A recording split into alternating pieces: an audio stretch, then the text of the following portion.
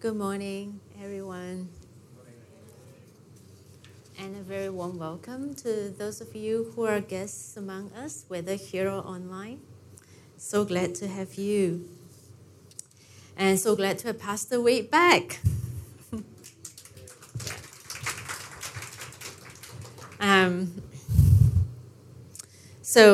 Last week, we concluded our prayer sermon series, right? And in a couple of weeks' time, Pastor Wade will kick us off with a new sermon series called The Kingdom Now. And in the meantime, guess what we're going to do? We're going to spend 2 Sundays looking at Matthew chapter 28, verses 16 to 20, also known as the Great Commission. I'm curious because when I was growing up, everyone has heard of the term Great Commission, but I'm just wondering whether you have heard of the term the Great Commission. Can you just show me your hands if you have? Okay, but I do say thank you. So I thought it'd might be a good way to begin. I guess begin the church year too. Is September is where we begin the church year, looking at this famous command of Jesus that we see actually not just in Matthew, but in slightly different versions also in Acts, in Luke, and in John. And also hoping that it will serve as a lead-in to the Kingdom Now series in 2 weeks' time. Okay, so this is a 2-part sermon. Today is part 1, and next week is part 2. You know, when I was a teenager, I loved sharing Jesus with my classmates. And I was just very exuberant about Jesus. I think some of my classmates like, whoa. But the joy, you see, of seeing someone say yes to Jesus, what can you compare that to, right? Yay. And I also tried making disciples. I showed them how to do their quiet time, how to pray, how to say grace before meals. I talked to them about the importance of reading the Bible, the importance of going to church and serving in church. Now that was my understanding of all that the Great Commission entailed.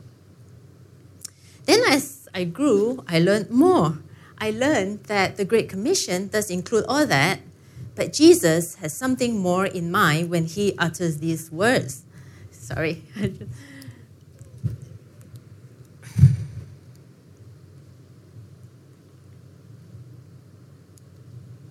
Bear with me. Yes.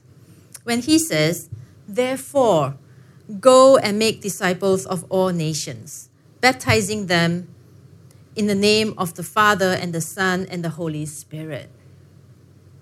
You know, sometimes in our eagerness to get on with it, we might just zoom in on the word go and make disciples. Notice that's where I started reading from.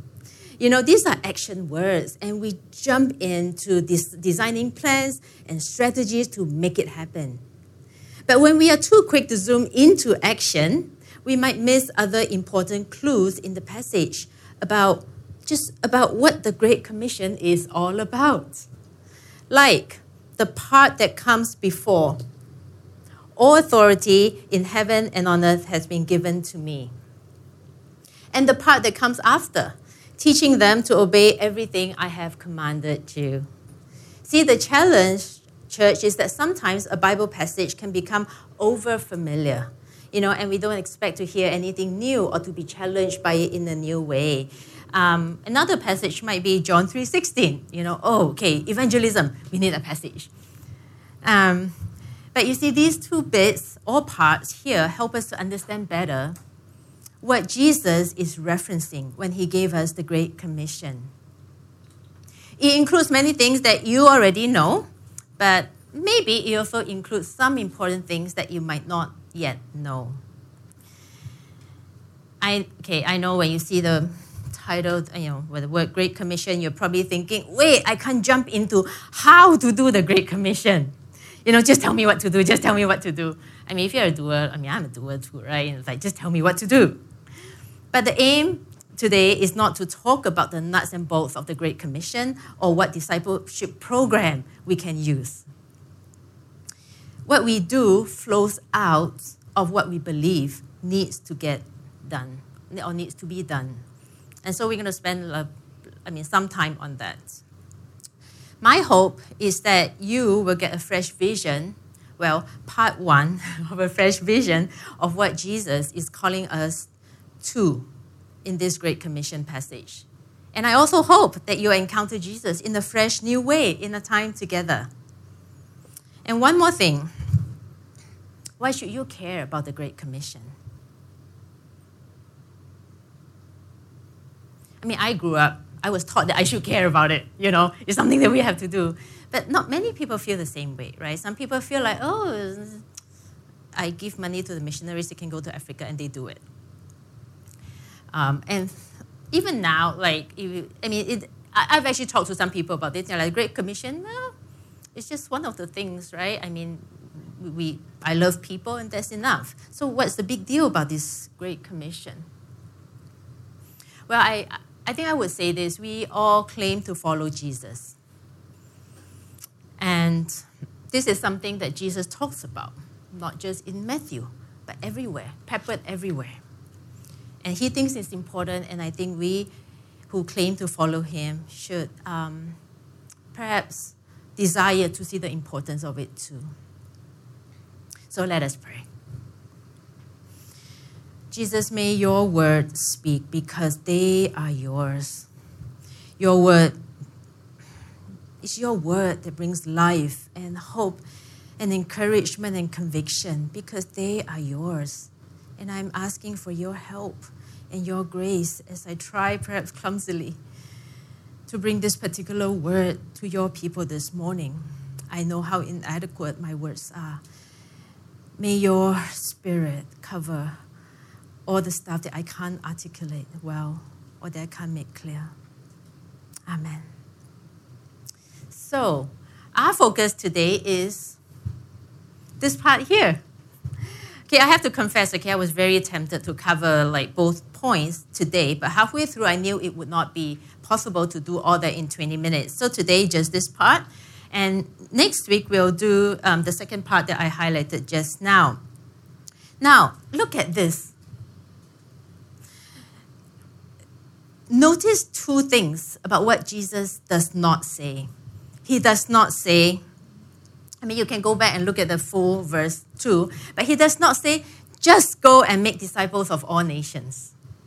But he prefaces it with, all authority in heaven and on earth has been given to me, therefore go.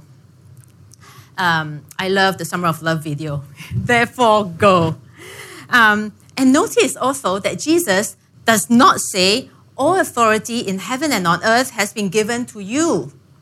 Therefore go. Now, why am I making note of this? See, because the Great Commission is first and foremost about the person of Jesus Christ and what he represents before it is about us and what we do. I know I'm stating the obvious, but sometimes the obvious can get lost, and when that happens, other things happen too. For instance, the endeavor to go and make disciples can become my pet project when my personal ego is at stake. Or I can use ways and means to achieve my goals that depersonalize people, where they become mere objects. They can become statistics. So how many people did we push through that discipleship program again?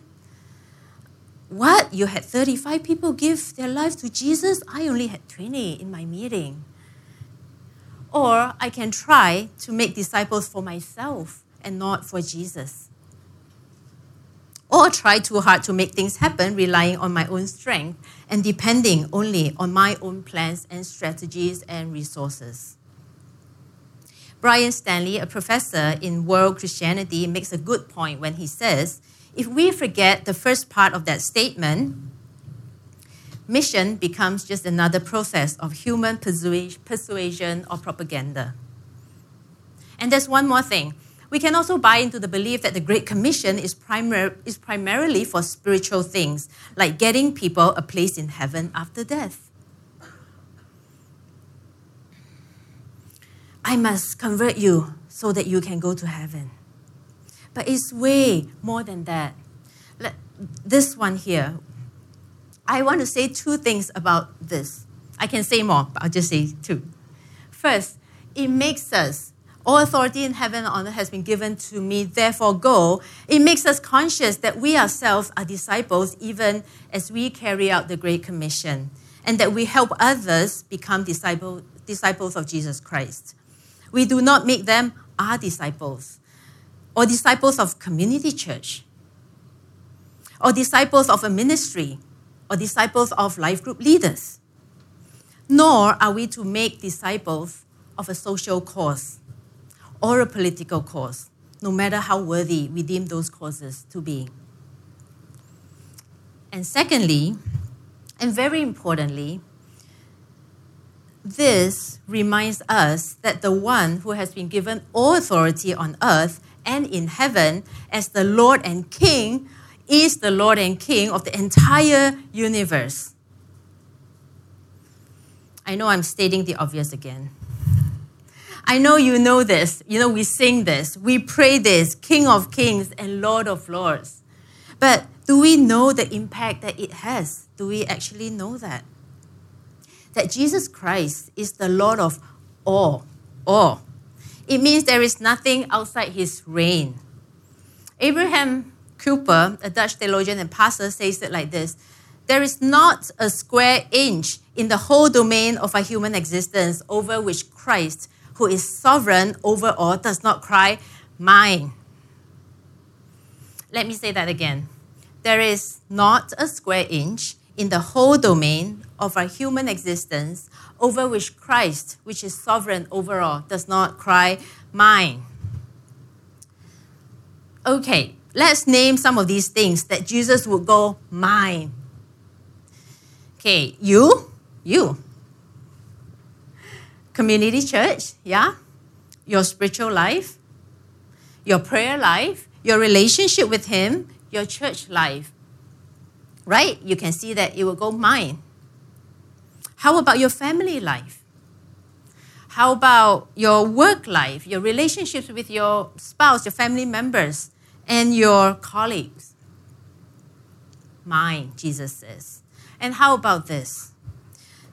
Governments and authorities all over the world, including Hong Kong. How about the economy? How about politics? Medical sciences, technology, even music and nature. Mine, he says, mine. And broken as all these are in their current state, I reign over them. I am king over them. And I want to see my rule reflected in every one of these areas or domains. There's nothing outside my reign.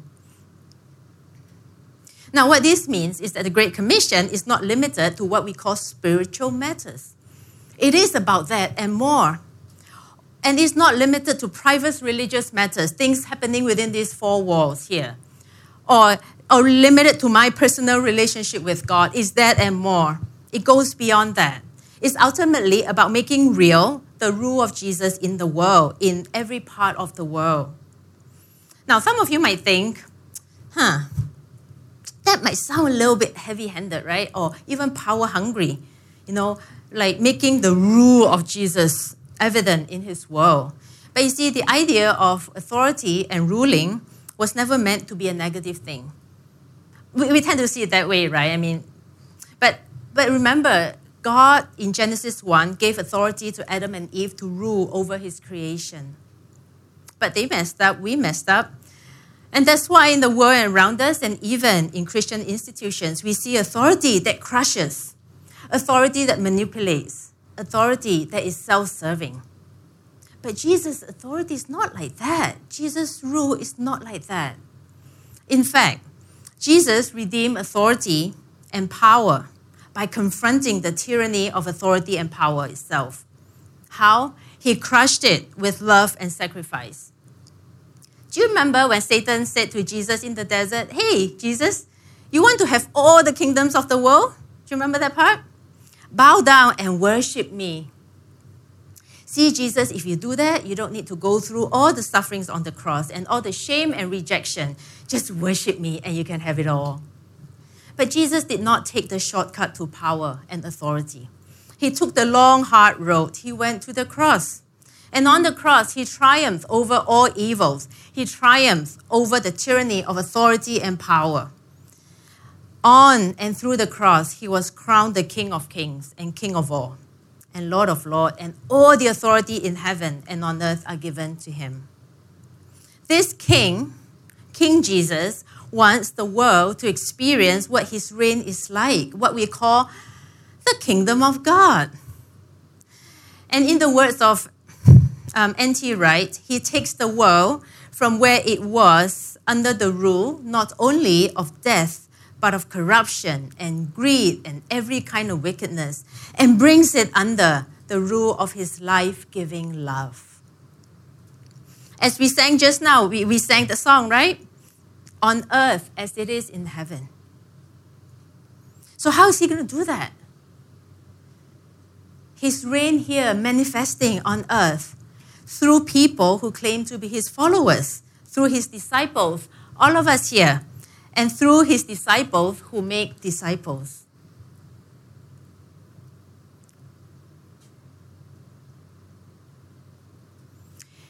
If I may phrase it this way for you as we draw this to a close, I'll say it like this. All authority in heaven and on earth has been given to me. Evil has been decisively defeated, and there is no place or domain in the world that I don't reign over. And I want my reign to find expression in every corner in the world, including what some people call the secular spaces or secular workplaces. When people and places and domains submit to my lordship, there will be flourishing and there will be true life. How this will happen is that I will do it through people who claim to follow me. And I'm asking you, because you are my followers, to join me in this. And please do it my way. My rule and my authority and my power do not coerce or manipulate or use people or crush people. My rule and my authority are about self-giving love and making sacrifices. Therefore, go and make disciples of all nations, baptizing them in the name of the Father and the Son and the Holy Spirit, teaching them to obey everything I have commanded you. Says Jesus, to whom was given ruling and authority, honor and sovereignty, and whose authority is eternal and will not pass away, and whose kingdom will not be destroyed. Today, he asks you this question: will you join me? Let us pray.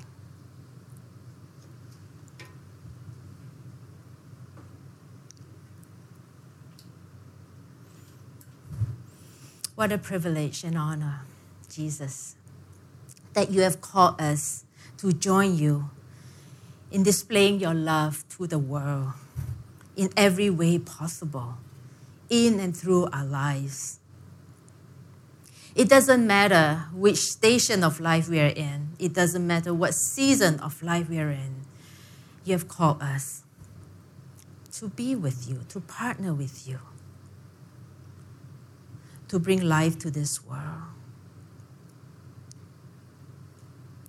We're going to take a few moments now, and I invite you to open your hearts and let the Holy Spirit speak.